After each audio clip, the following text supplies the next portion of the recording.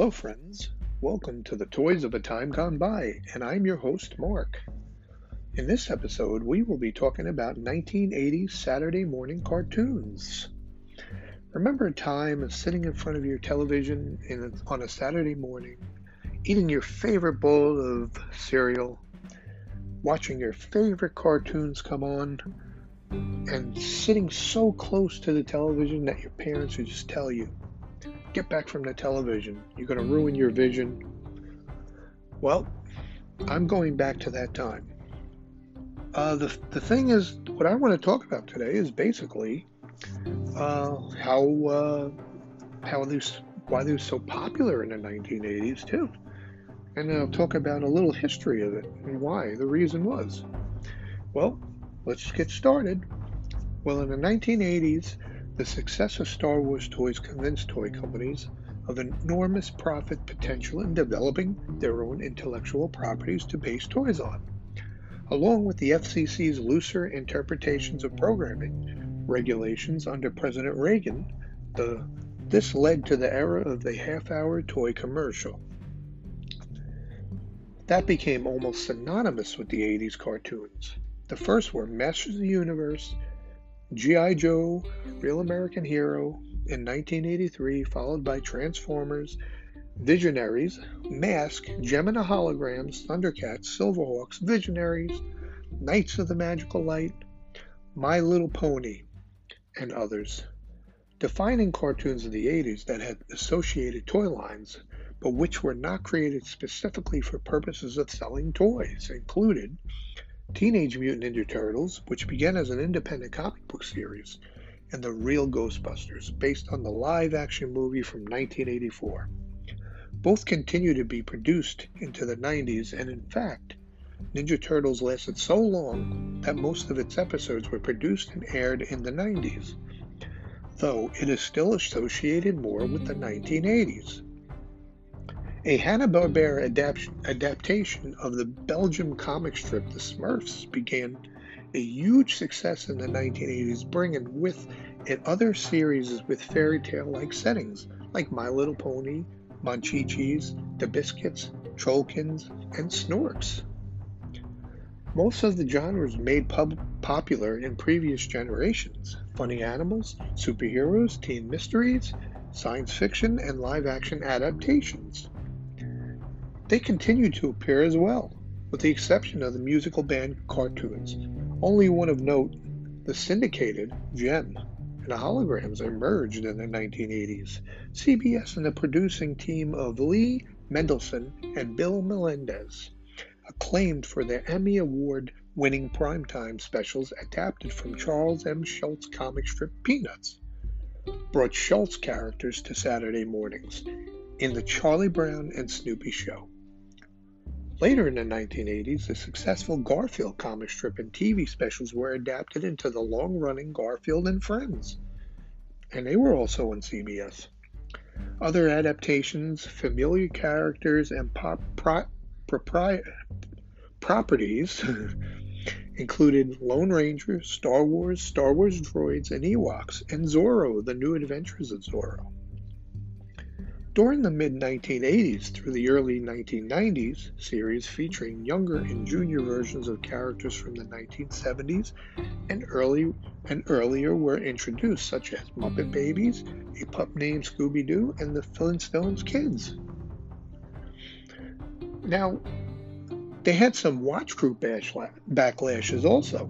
Parents' lobby groups such as Action of Children's Television appeared in the late 1960s.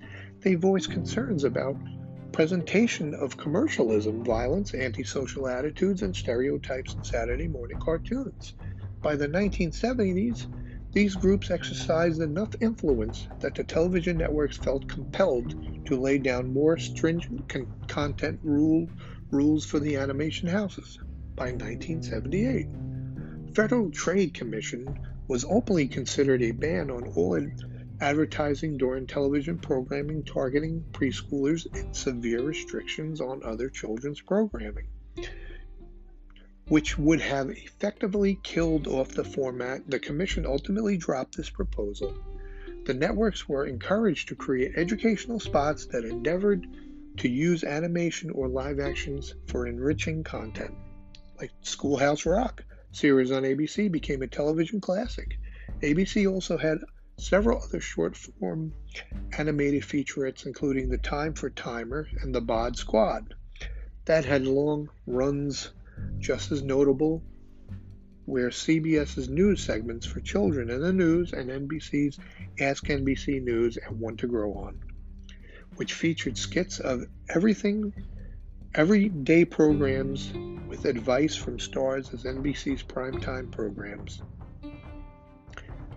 Now, the decline of time slots somewhat began in the early 1990s for a variety of reasons, including creative decisions and stagnation at the major television animation studios by the late 1980s.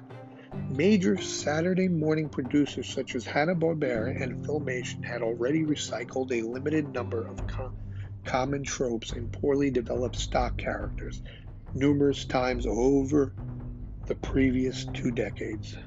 The rise of first-run syndicated animated programs, which usually had a greater artistic freedom and looser standard than those were mandated by a network. These programs included G.I. Joe, The Transformers, Voltron, Thundercats, He-Man and the Masters of the Universe, and DuckTales. Ooh, yeah! The first 2 seasons of Tiny Toon Adventures, and the first 3 seasons of Teenage Mutant Ninja Turtles.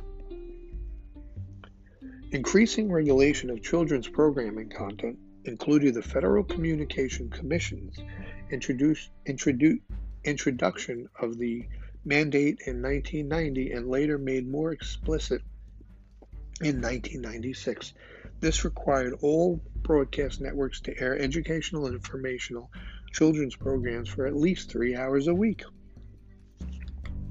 Concurrent with this, Federal Trade Commission outlawed and advertised the both premium rate telephone numbers and tie-in merchandise during children's hours. Both of these factors limited creative options and cut off large revenue sources for children programs on network television and would overrun Saturday morning cartoons. And there you have it. It's just the decline of the Saturday morning cartoons, but I don't really like to talk about the decline of it. I know that cable television basically took over and we lost all that, but that is a time that we revisit in our minds and how we feel about it and all those good times that we had. I mean, you can just go on YouTube now and just look up blocks of Saturday morning cartoons, and there's all sorts of people, and it's funny to me. It's funny that people actually record these blocks. You know, on VHS back in the day, they recorded these blocks. I was a kid, but like never thought of that, recording the blocks of Saturday morning cartoons, you know, for your children to watch later on. I was a kid anyway, but my parents would never do that. But it was just a wonderful time to be a child, to wake up on a Saturday morning and look forward to the Saturday morning cartoon. But the rise of cable television, such as Disney, Nickelodeon, and Cartoon Network, it's kind of like it changed it. You know, back in the 80s for me as a child, you know, you look forward to stuff. You look forward to watching cartoons, you know, and which there's times where at a certain time at night, all programming would pretty much shut off, and you would get the Star Spangled Banner, a few planes flying by in the American flag, and it would go off, and then you would get the color code, the color signal, and it would make this loud sound, like a loud, almost like a high-pitched ring. And you would just sit there and you would remember that. You would remember that high-pitched ring in your ear. Like it wasn't the most it was pretty annoying to listen to that high pitched ring. But you still remember it to this day, that high pitched ring. In my head, I could hear it. It's just kind of sad that it all went away. But, time has to pass, and it's just what it is, and we've gotten through it. But there's so much now that, like, even though it's not the same as it was as when you were a child, there's so many, like, I can watch anything I want now on YouTube. I can stream everything, and there's just so much. I know I rambled a lot on about Saturday morning cartoons and the technical aspect of it all, and what went on in the FCC and the backlash for children's programming.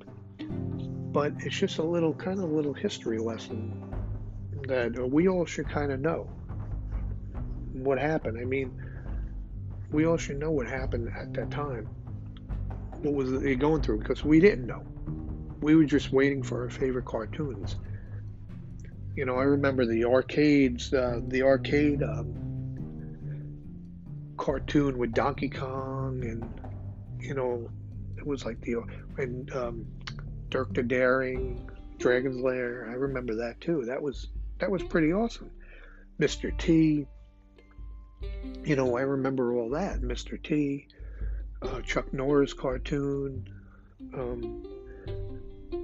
The WWF Superstars cartoon. All those I pretty much didn't mention, but they were all a part of it. We had a lot of fun with all the toys, and yes, the truth of the matter is the toys at that time the commercials were basically toy commercials. I mean, the cartoons are basically toy commercials at that time for the children to bug their parents to buy toys. But it was a fun time. It was a great time to be a child. It's a great time to be alive. It was a great time because you didn't have any responsibility, but the only responsibility you had really was going to school during the week and then watching your cartoons. And you enjoyed it. And you know what? I never give it up.